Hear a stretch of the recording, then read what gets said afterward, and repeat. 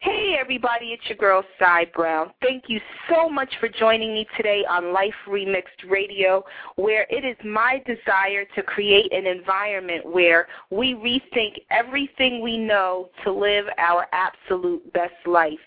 Today is my best day ever, and I hope today is your best day ever as well. If you get a chance, please follow me on Twitter, twitter.com/Cy Brown.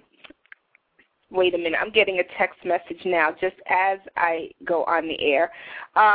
Or twitter.com/Life Remixed, LIFEREMIXED. And I want you, if you can, check out my blog today. It's cybrown.com, and there's a picture of me with my arms lifted in the air. I had a 3.5-hour conversation with someone today from 8 in the morning to 11:30 this morning, and it was really about finding out who we are and growing and learning and walking in our purpose. It was an amazing phone call, so I'll share some of that information with you during the course of the show. But today we're really going to get into lessons from master teacher Deepak Chopra. He has so much insight and provides so much insight in areas of our life that I believe all of us can improve from. So I've got a very expansive collection of his work. Last show I played lessons from Tony Robbins. And you know, this show we do things differently every single day, but today I just think it's really important for us to hear a little bit about some of the lessons that Deepak Chopra has taught through the years. The first one we're going to listen to, and they're very short vignettes, not more than, maybe 10 minutes apiece or so. But we're going to listen to him share information on a higher state of consciousness. So sit back. If you're at work, listen. Please know this show can be downloaded through iTunes in case you miss it, or in case you can't catch the entire show. But just thank you so much for joining me. It's your girl, Cy Brown, right here for LifeRemixedRadio.com.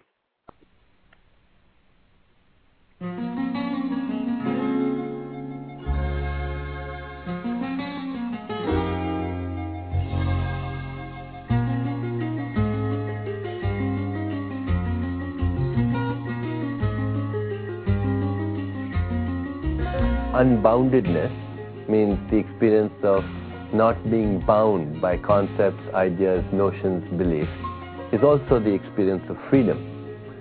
And one feels literally, as the expression goes, free as the wind.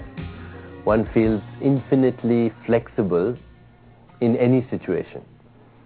And that infinite flexibility gives us inner stability that no other experience can overshadow. So no circumstance, no situation, no threat can overshadow that experience of unboundedness. That comes from experiencing pure consciousness. And the only way to really experience pure consciousness is to transcend thought. And therefore, to me, transcendental meditation is one of the most important techniques. What are the qualities of pure consciousness? Several years ago, some scientists got together with Maharishi Mahesh Yogi, who brought transcendental meditation to the West, and some Vedic scientists and some modern scientists got together, and they listed the qualities of pure consciousness, such as all possibilities, freedom, unboundedness, self-sufficiency, bliss, self-referral, invincibility, perfect balance, fully awake within itself, simplicity. These are some of the qualities. I've included a whole list of these qualities with the printed material that accompanies this program. One of the things I would suggest is, on a given day, just hold one of those qualities in your awareness. For example, on one given day, you could hold the quality freedom in your awareness. What does that mean, holding it in your awareness? It means precisely that you're not trying to analyze the notion of freedom. You're not trying to interpret the notion of freedom. You just have freedom as a word lively in your awareness. That's all. And then, because you're being a silent witness to that, that in itself will spontaneously give you insight into the mechanics of freedom. It will spontaneously give you also, slowly over a period of time, the experience of freedom. Holding that in your awareness is all that is necessary. So I would suggest that you look at these qualities of pure consciousness, and that on a given day, you just have one of those qualities lively in your awareness. Not trying to interpret it, not trying to analyze it, but just having it in your awareness. And then watch how things change in your life. The basic principle is whatever we put our attention on grows stronger in our life. If we want something not to be a life experience, we take our attention away from it. If we want something to become a life experience, then we put our attention to it. In fact, our mind in its essential nature is infinite and unbounded. By infinite unbounded, I mean omniscient, omnipotent, omnipresent, everywhere, non-local. What we do is, through the process of attention, we localize it. For example, you're not aware right now that your foot is touching the soles of your shoe. Or you're not aware of the fact that your naked skin is touching your clothes. But I draw your attention to the fact. As soon as you have the attention, it becomes a reality. So the mechanics of manifestation is just simple attention. In that non-local mind, which is infinite, unbounded, unrestrained, everywhere and non-local. You localize it through the mechanics of attention. So if you want to experience something, all you have to do is have it in your awareness, and that will spontaneously manifest as your reality. So as you put your attention on these qualities of pure consciousness, which are really the qualities of what structures the infinite diversity of the universe and the mechanics of manifestation of this infinite diversity of manifest forms from pure potentiality, as you put your attention on these qualities, they will spontaneously cause changes in your physiology and manifest as your reality. Whatever we put our attention on grows stronger in our life.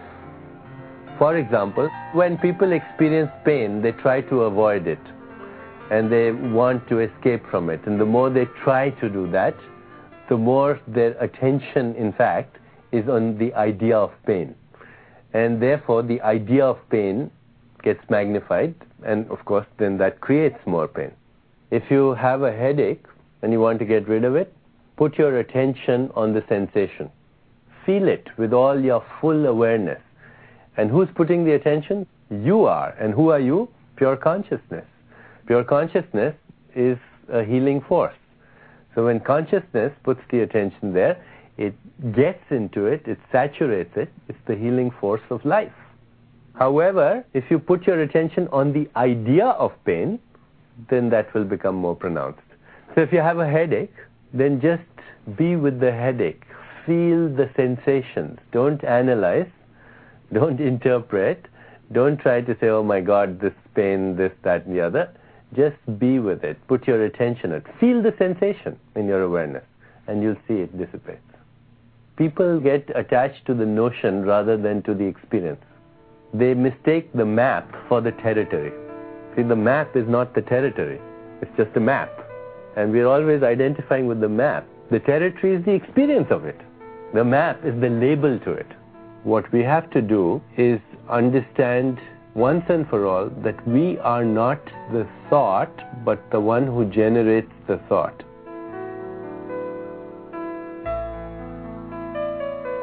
The difference between a positive mind and a negative mind is in fact sometimes quite superficial. If you ask me, is it preferable to have a positive mind? I'd say, of course, a positive mind is preferable to a negative mind. But both a positive mind and a negative mind can be a turbulent mind. And sometimes one can switch to the other very fast. For example, courage can become fear in the twinkling of an eye. Love can transform itself into jealousy also in the twinkling of an eye. These are turbulent minds. Much more important then a positive mind is a silent mind. When you experience silence inside, then you become a non-evaluative, non-judgmental, non-analytic, non-interpretive witness of the whole process. And in that silent witnessing is spontaneously the trigger for the appropriate transformation. So more important than a positive mind is to have that inner wakefulness that is the silent mind. In the purity of silence, spontaneously inner energies wake up and bring about transformations. We cannot manipulate our thinking. In fact, to manipulate our thinking is what the Ayurvedic tradition calls mood making. I had a patient the other day, for example, with very, very severe disease, and I've never seen her even once in a mood which was not so-called positive. She was exasperatingly positive. And finally, I had to ask her, how could she do that? And she broke down. She said she was petrified of having a negative thought.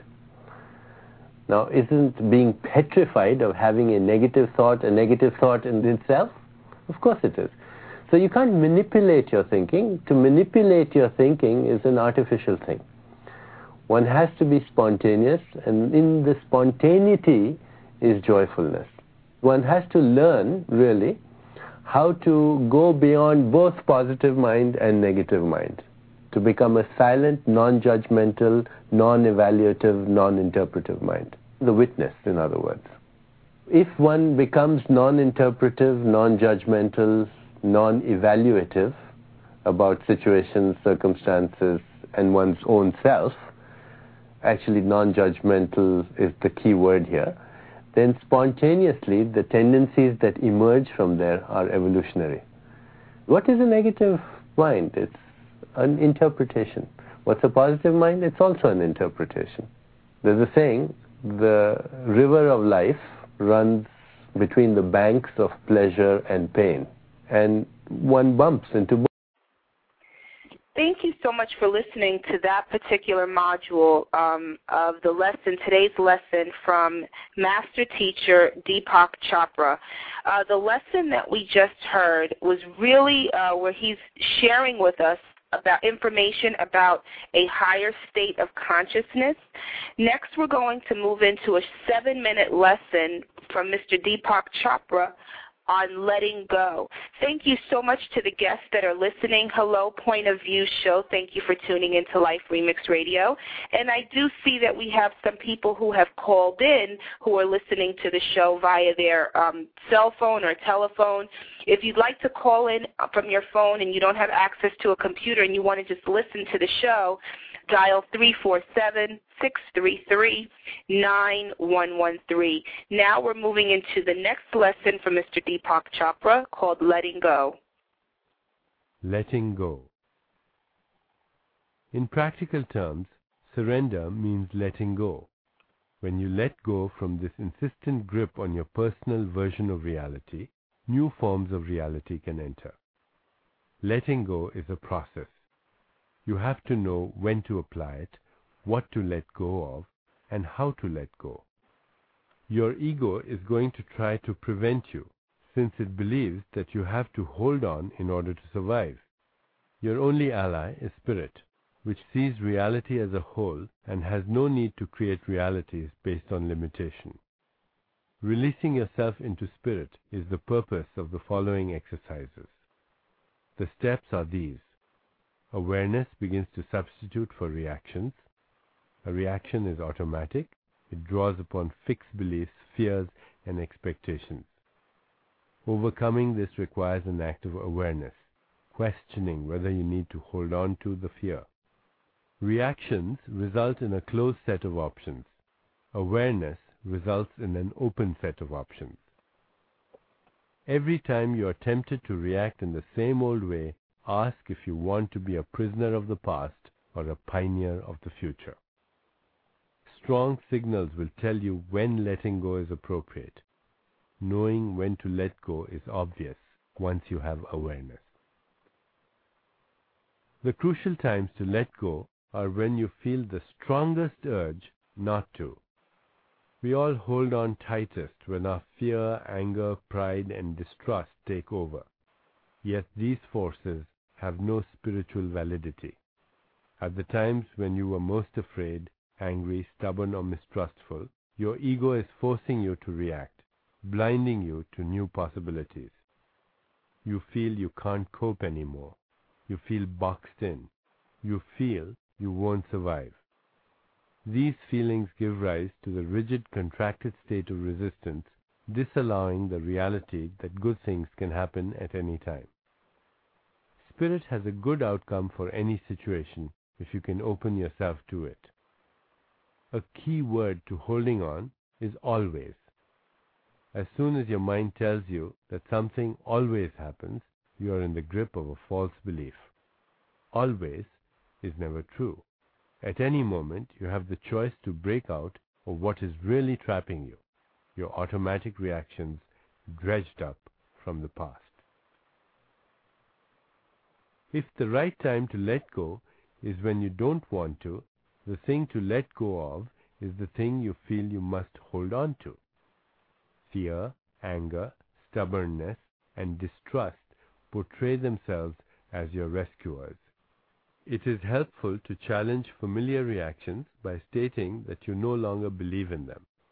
Instead of saying, I have to have my way, say, I don't know everything. I can accept an outcome I don't see right now. Instead of saying, I can't stand this, say, I've survived things like this before. The general formula is that whenever you react with X has to be this way or else, you bring awareness in and say, X doesn't have to be any way except what it is. Since letting go is a deeply personal choice, you're going to have to be your own teacher. You may feel comfortable with a lot more physical release than I do. Finding the right personal balance is important. Letting go physically is a matter of stress release. Under stress, your body tenses and contracts. Hormonal balances switch to the hyper-vigilant state of fight or flight. Stress is ongoing. Therefore, reducing stress also needs to be ongoing. In the short run, letting go of stress involves relaxing. Take deep, measured breaths, letting the breath go free on the exhale. Your body doesn't like holding on to stress. It does so essentially at the urging of the mind. Under really extreme stress, walk away from the situation. Offer reassurance that you will be back, and give yourself permission to do what you need to do for your own well-being.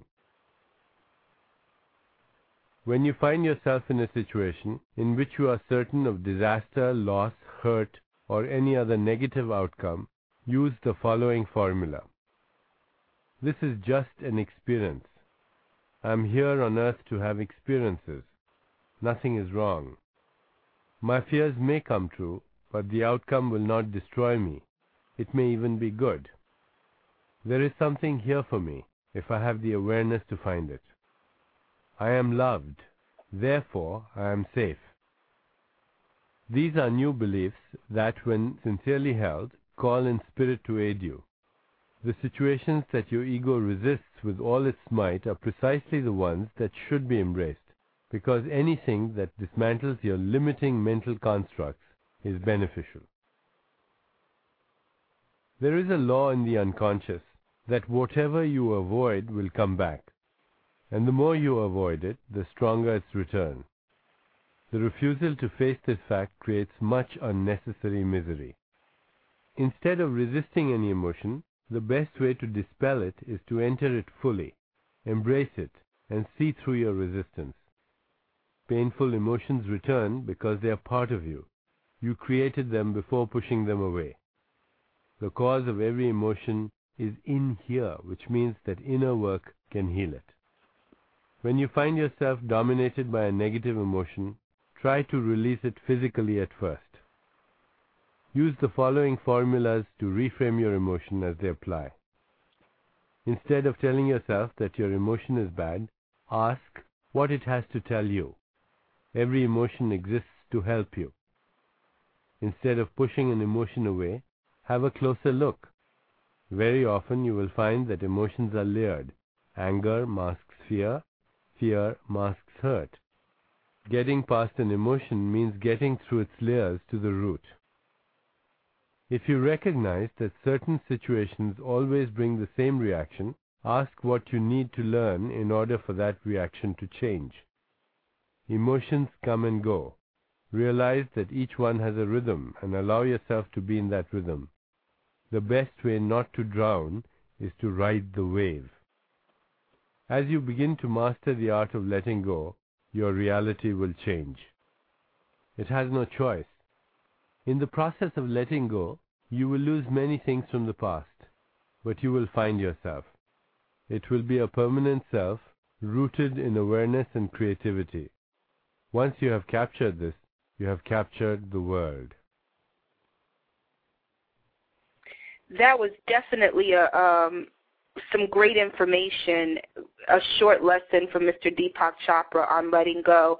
A lot of times we hold things in and we don't let them go, and it really can, I believe personally, it can cause poison in our body just to harbor resentment and harbor feelings that are not healthy to us.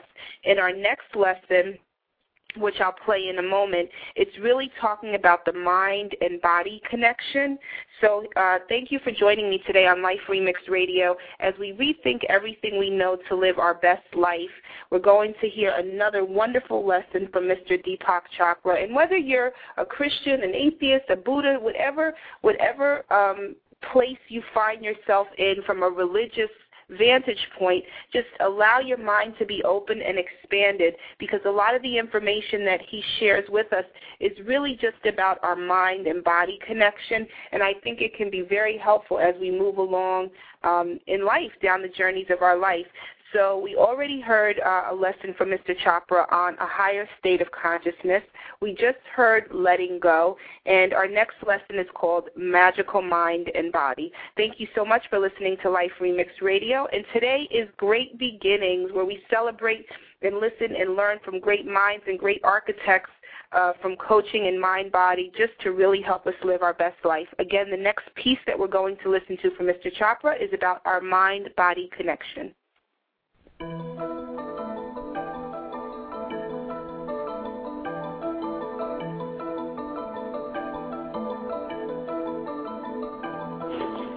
Some of the scientific discoveries of our time are in fact showing that our bodies and the cells of our bodies contain within them holographically all the information that's present in the whole universe. By tapping into your body, you could literally eavesdrop on the universe. Intuition is heightened awareness that comes with familiarity of the information fields in your own body. And this information is encoded or recorded holographically in the cells of our bodies. What's a hologram?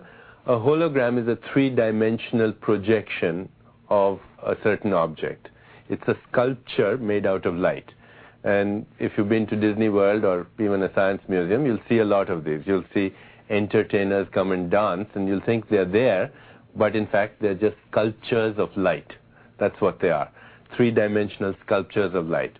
And when you make a hologram, what you do is you take a laser beam, you put it through a machine called a beam splitter, split it into two. One is called the object beam, the other is called the reference beam.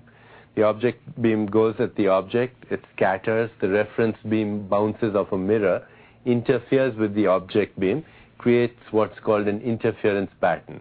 You record that interference pattern over a photographic plate.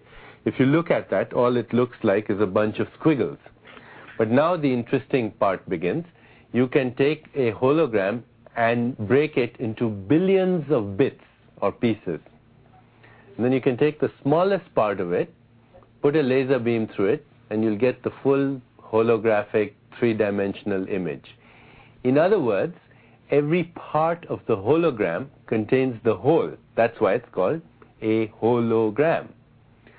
So in each part is all the information. In fact, you cannot destroy a hologram. It's indestructible, it's immortal. You just can't get rid of it. The only thing is that the smaller you get, the image becomes a little fuzzier and fuzzier and fuzzier. But it's there. Similarly, our bodies are holograms of the universe, which means everything that can possibly be known is already recorded in our bodies. The whole memory of the whole universe and its mechanics of manifestation is recorded in our cells, in our cellular structure, and in each one of them. Only the memory is faint. There's an old Indian saying, all this struggling to learn when all we have to do is remember. And what do we have to remember? We have to remember our true nature. And how do we remember?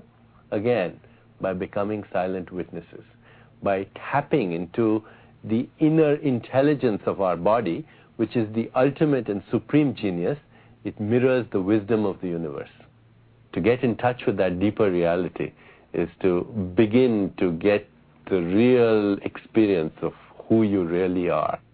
If you were to ask me what was the most important experience of my life, I would say it is the experiencing of transcending every day, twice a day. I've practiced meditation for 10 years. I experience the state of being that is the ground state of my mind, of my body, and of my life. And therefore, for me, that is the most important thing a person can do to evolve to a higher state of consciousness.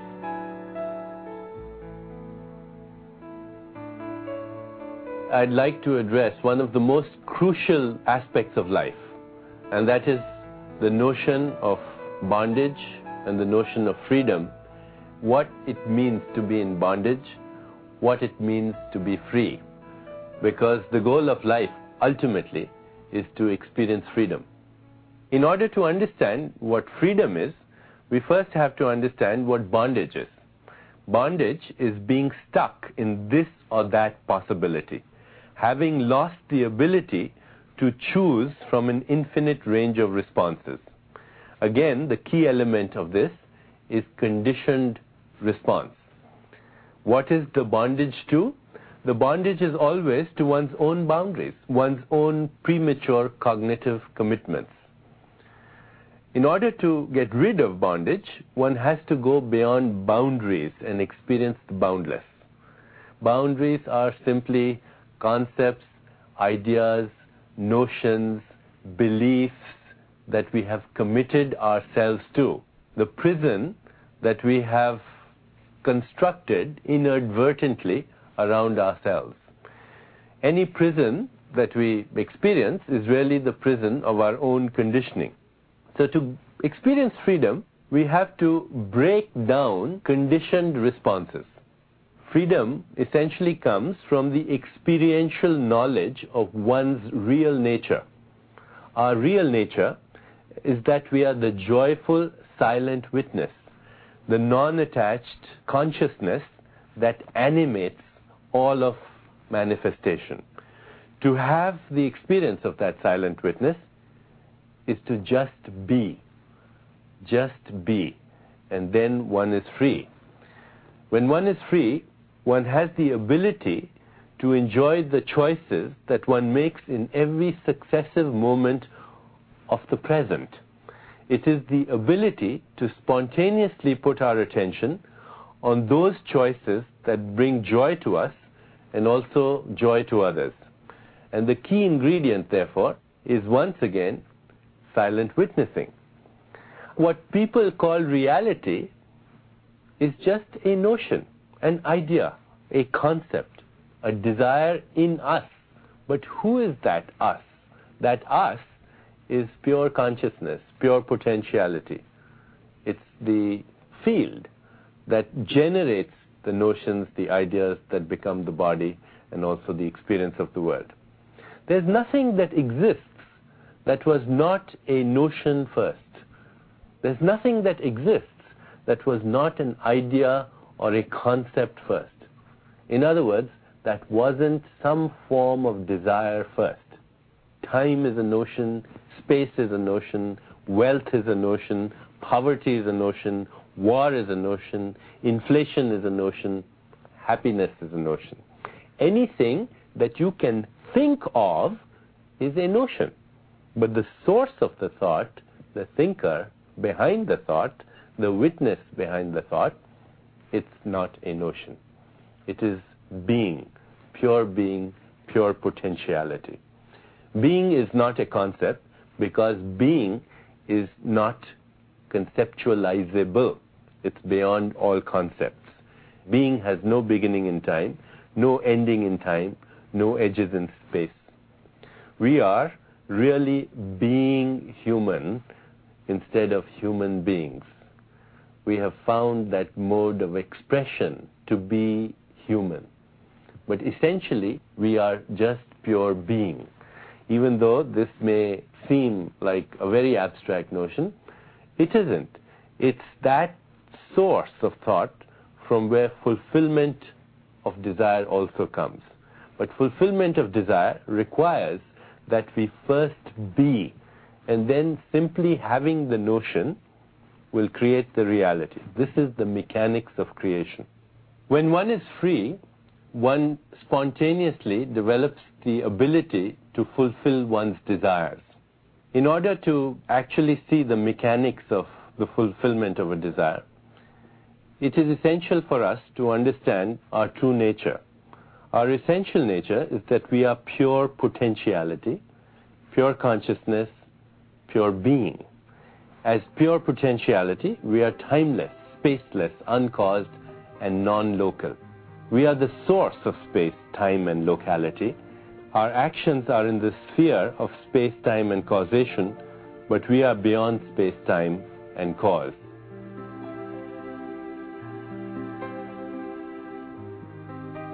Finally, freedom comes from the understanding that life is the meaningful coexistence of all opposite values. All experience in life is by contrast. There is pleasure because there is pain. There is desire and there is fear. There is love and there is the opposite of love. There is joy, there is sorrow, there is heart, there is gold, there is wealth, poverty. Unless one knows both, one is meaningless and non-experienceable. There's a saying in India, a blind man from birth cannot know what darkness is because he has never experienced light. When a person quietly reconciles himself to all the contradictions that life offers and can comfortably ride out or flow between the banks of pleasure and pain, experiencing them both, but getting stuck in neither, then he has achieved freedom. Freedom, therefore, implies acceptance, letting come what comes, and letting go what goes. In this state of freedom, we step into the great unknown. What people call fear of the unknown really is a mirage. What they should really be afraid of is the known. Because what is the known? The known is the rigid patterns of past conditioning. When you are in the known, you have imprisoned yourself, inadvertently of course, in the prison walls of your own conditioning. So freedom implies letting go of the known and to have the knowledge and the confidence to step into the great unknown in every second of our existence. Because the unknown is the field of all possibilities in every successive moment of the present. The known is just rigid patterns of past conditioning, the prison we have inadvertently erected around ourselves.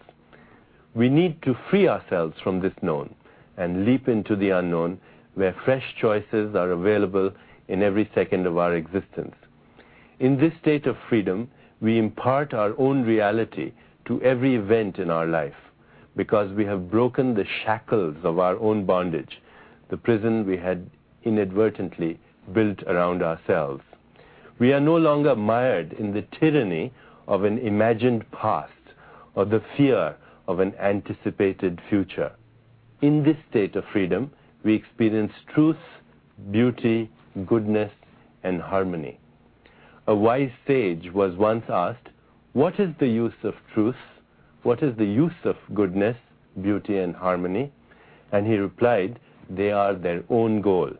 They manifest spontaneously and effortlessly when things are left to themselves, are not interfered with, not shunned or wanted or conceptualized, but just experienced in full awareness. In the light of full awareness, a new world opens. This is a world of pure joy, of pure bliss. It is unbounded, it is infinite, it is eternal. And this should be our world.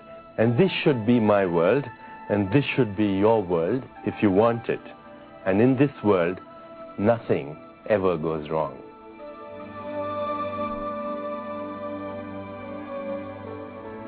In freedom comes the experiential knowledge of one's own immortality.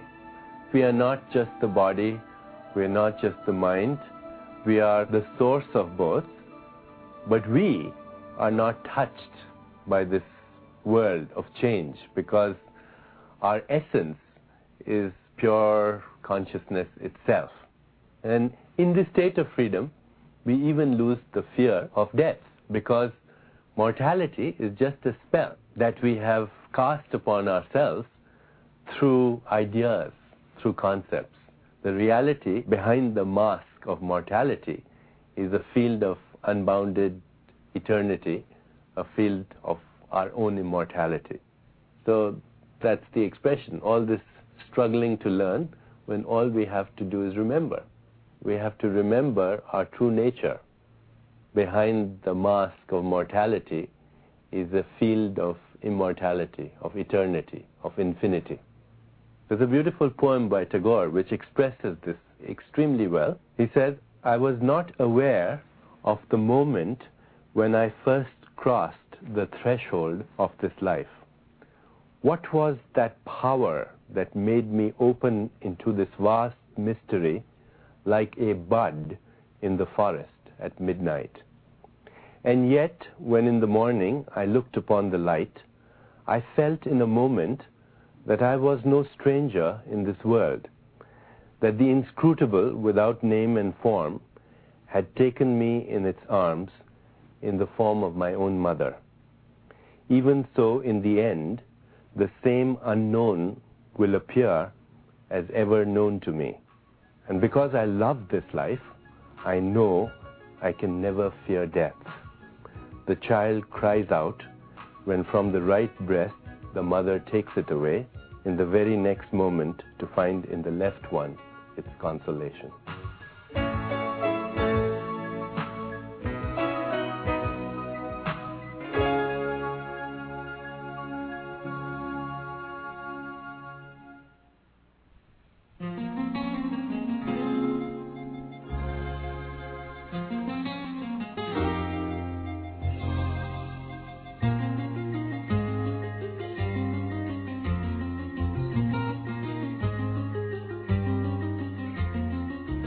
Unboundedness means the experience of not being bound by concepts, ideas, notions, beliefs. It's also the experience of freedom. And one feels literally, as the expression goes, free as the wind. One feels infinitely flexible in any situation. And that infinite flexibility gives us inner stability that no other experience can overshadow. So no circumstance, no situation, no threat can overshadow that experience of unboundedness. That comes from experiencing pure consciousness. And the only way to really experience pure consciousness is to transcend thought. And therefore, to me, transcendental meditation is one of the most important techniques. What are the qualities of pure consciousness? Several years ago, some scientists got together with Maharishi Mahesh Yogi, who brought transcendental meditation to the West, And some Vedic scientists and some modern scientists got together and they listed the qualities of pure consciousness, such as all possibilities, freedom, unboundedness, self-sufficiency, bliss, self-referral, invincibility, perfect balance, fully awake within itself, simplicity. These are some of the qualities. I've included the whole list of these qualities with the printed material that accompanies this program. One of the things I would suggest is, on a given day, just hold one of those qualities in your awareness. For example, on one given day, you could hold the quality freedom in your awareness. What does that mean, holding it in your awareness? It means precisely that you're not trying to analyze the notion of freedom. You're not trying to interpret the notion of freedom. You just have freedom as a word lively in your awareness. That's all. And then, because you're being a silent witness to that, that in itself will spontaneously give you insight into the mechanics of freedom. It will spontaneously give you also, slowly, over a period of time, the experience of freedom. Holding that in your awareness is all that is necessary. So I would suggest that you look at these qualities of pure consciousness and that on a given day, you just have one of those qualities lively in your awareness. Not trying to interpret it, not trying to analyze it, but just having it in your awareness. And then watch how things change in your life. The basic principle is, whatever we put our attention on grows stronger in our life. If we want something not to be a life experience, we take our attention away from it. If we want something to become a life experience, then we put our attention to it. In fact, our mind, in its essential nature, is infinite and unbounded. By infinite unbounded, I mean omniscient, omnipotent, omnipresent, everywhere, non-local. What we do is, through the process of attention, we localize it. For example, you're not aware right now that your foot is touching the soles of your shoe. Or you're not aware of the fact that your naked skin is touching your clothes. But I draw your attention to the fact. As soon as you have the attention, it becomes a reality. So the mechanics of manifestation is just simple attention in that non-local mind, which is infinite, unbounded, unrestrained, everywhere, and non-local. You localize it through the mechanics of attention. So if you want to experience something, all you have to do is have it in your awareness, and that will spontaneously manifest as your reality. So as you put your attention on these qualities of pure consciousness, which are really the qualities of what structures the infinite diversity of the universe and the mechanics of manifestation of this infinite diversity of manifest forms from pure potentiality, as you put your attention on these qualities, they will spontaneously cause changes in your physiology and manifest as your reality. Whatever we put our attention on grows stronger in our life. For example, when people experience pain, they try to avoid it and they want to escape from it. And the more they try to do that, the more their attention, in fact, is on the idea of pain. And therefore, the idea of pain gets magnified, and of course, then that creates more pain. If you have a headache and you want to get rid of it, put your attention on the sensation. Feel it with all your full awareness. And who's putting the attention? You are. And who are you? Pure consciousness. Pure consciousness is a healing force. So when consciousness puts the attention there, it gets into it, it saturates it, it's the healing force of life. However, if you put your attention on the idea of pain, then that will become more pronounced. So if you have a headache, then just be with the headache. Feel the sensations. Don't analyze. Don't interpret. Don't try to say, oh my God, this pain, this, that, and the other. Just be with it. Put your attention on it. Feel the sensation in your awareness. and you'll see it dissipates. People get attached to the notion rather than to the experience. They mistake the map for the territory. See, the map is not the territory. It's just a map. And we're always identifying with the map. The territory is the experience of it. The map is the label to it. What we have to do is understand once and for all that we are not the thought, but the one who generates the thought.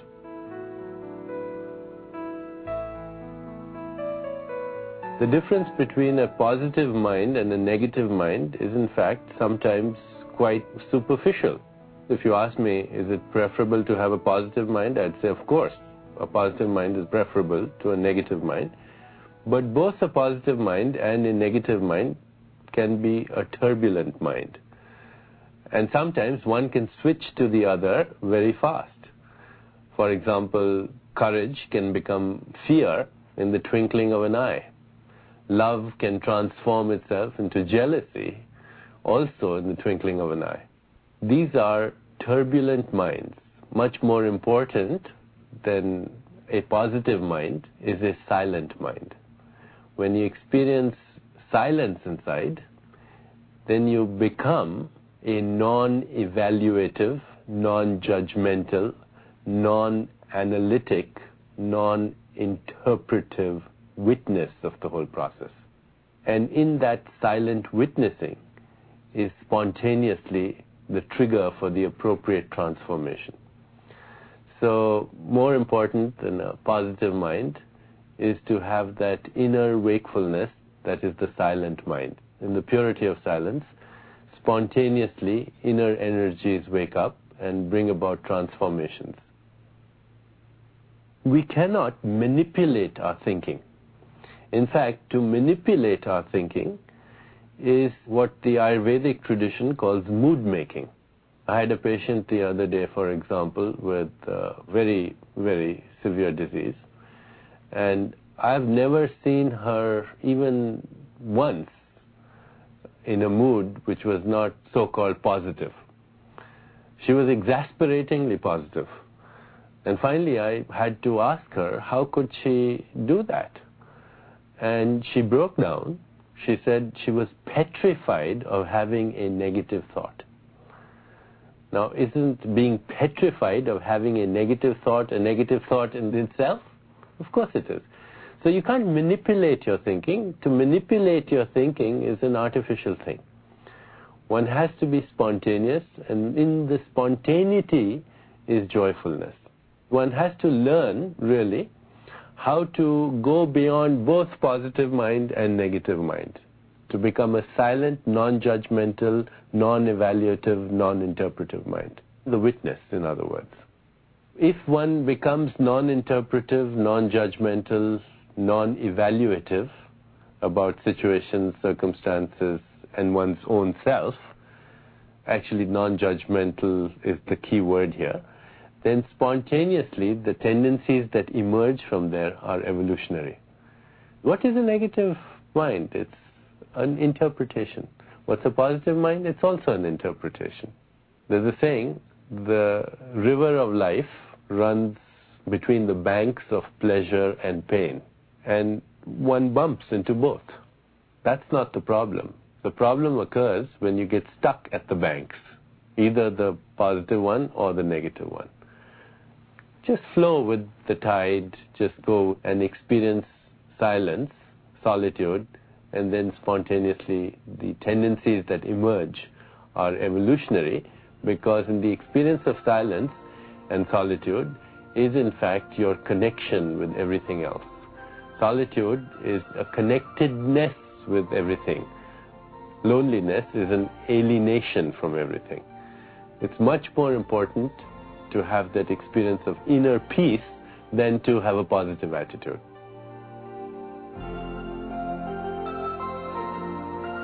The real nature of a person is being, which is not a thought. You know, Stephen Hawking, when he wrote his book, described the nature of the universe in the introduction. Carl Sagan quotes him as saying that we live in a universe that has no beginning in time, no ending in time, no edges in space, and nothing for a creator to do. Now try and imagine that, and you'll find it's non-conceptualizable, yet it's the current theory for the most successful technology of our age. A universe with no beginning in time. You say, well, I can't imagine something that never began, because beginning is an idea. It's a notion. The moment you say there was something, okay, this was the beginning, then obviously the immediate question is, what was there before the beginning? So it's a dilemma. You can't settle this way or that way. You say there's an ending, that's also a dilemma, because the obvious question is, what's there after the ending? Or you say there are outer edges to space, well, that's another dilemma. What's there after the edge?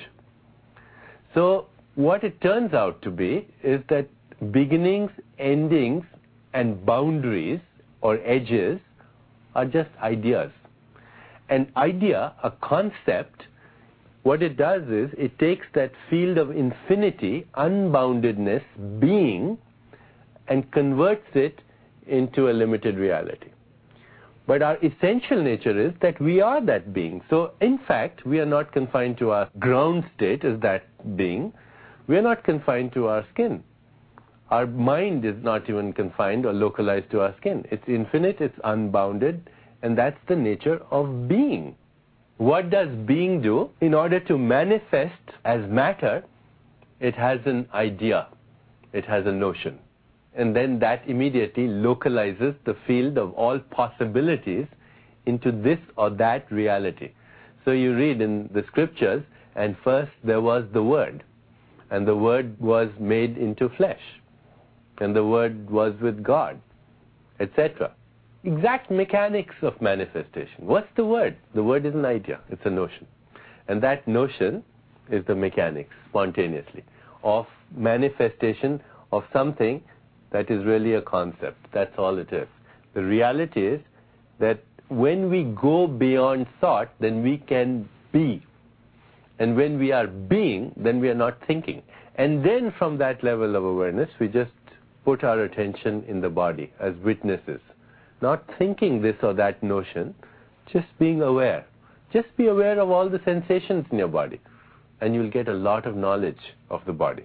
Just by being aware of the sensations. You're not analyzing them, nothing. You're just aware of what's happening, and you get a lot of knowledge, because, again, that inner intelligence is the ultimate and supreme genius. It mirrors the wisdom of the universe.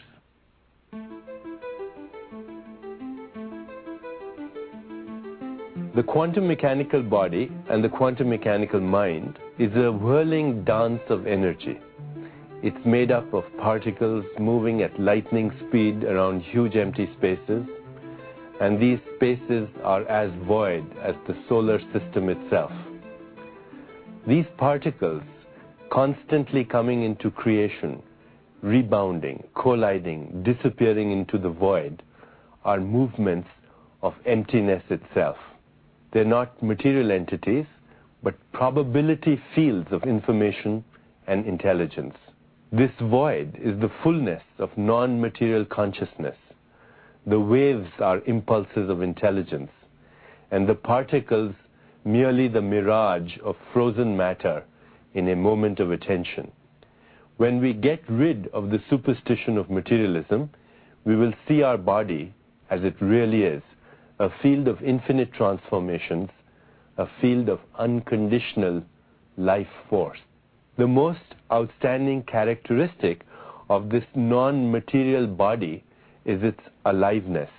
It is the life force of the universe interacting with itself and manifesting as the exquisite dance of creation, maintenance, and dissolution, the three forces that structure all of matter, including our bodies. The life force may seem to express itself through infinite transformations into this or that form, into this or that phenomena, now appearing, now disappearing. However, the life force itself is eternal, it's unchanging, it's all-pervading, and we are that force.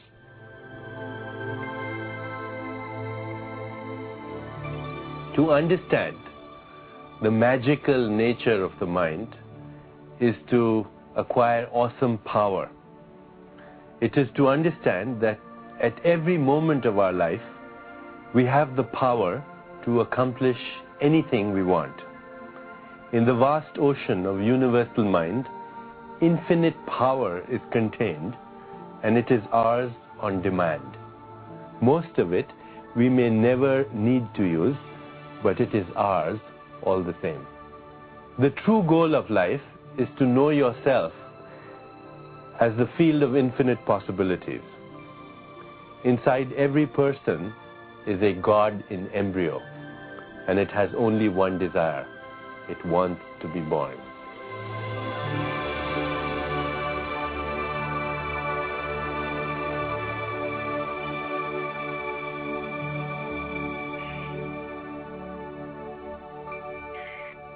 Thank you so much for listening today to Life Remix Radio. We're at the end of the show, but I just want to thank the caller from area code 517 who listened to the entire show through the phone. Thank you so much, as well as everyone in the chat room.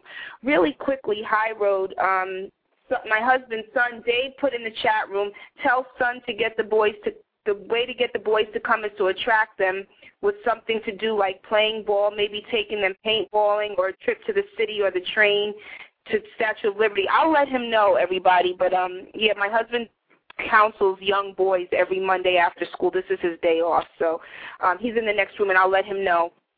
Please join me tomorrow. We're talking politics for the full show. We're going to talk about the G8 summit and what's going on with this economy. You know we talk politics every Tuesday. Please remember that we shall pass through this world but once. Any good, therefore, that we can do or any kindness that we can show to any human being, let us do it now. Let us not defer or neglect it, for we shall not pass this way again. Thank you so much to everybody in the chat room for listening to the show, to liferemixradio.com, and I'll see you tomorrow at 12 noon where we're talking politics for the full hour. Real quick, High Road, Hip Hop and Chess, and Kung Fu Flicks, I'll let him know right now. I think actually Jersey City, New Jersey actually has a hip hop and chess program for young boys, so maybe we can connect with those people. Thanks a lot for the updates. You all have my email, my phone number. Hit me up anytime. Love you guys. Peace.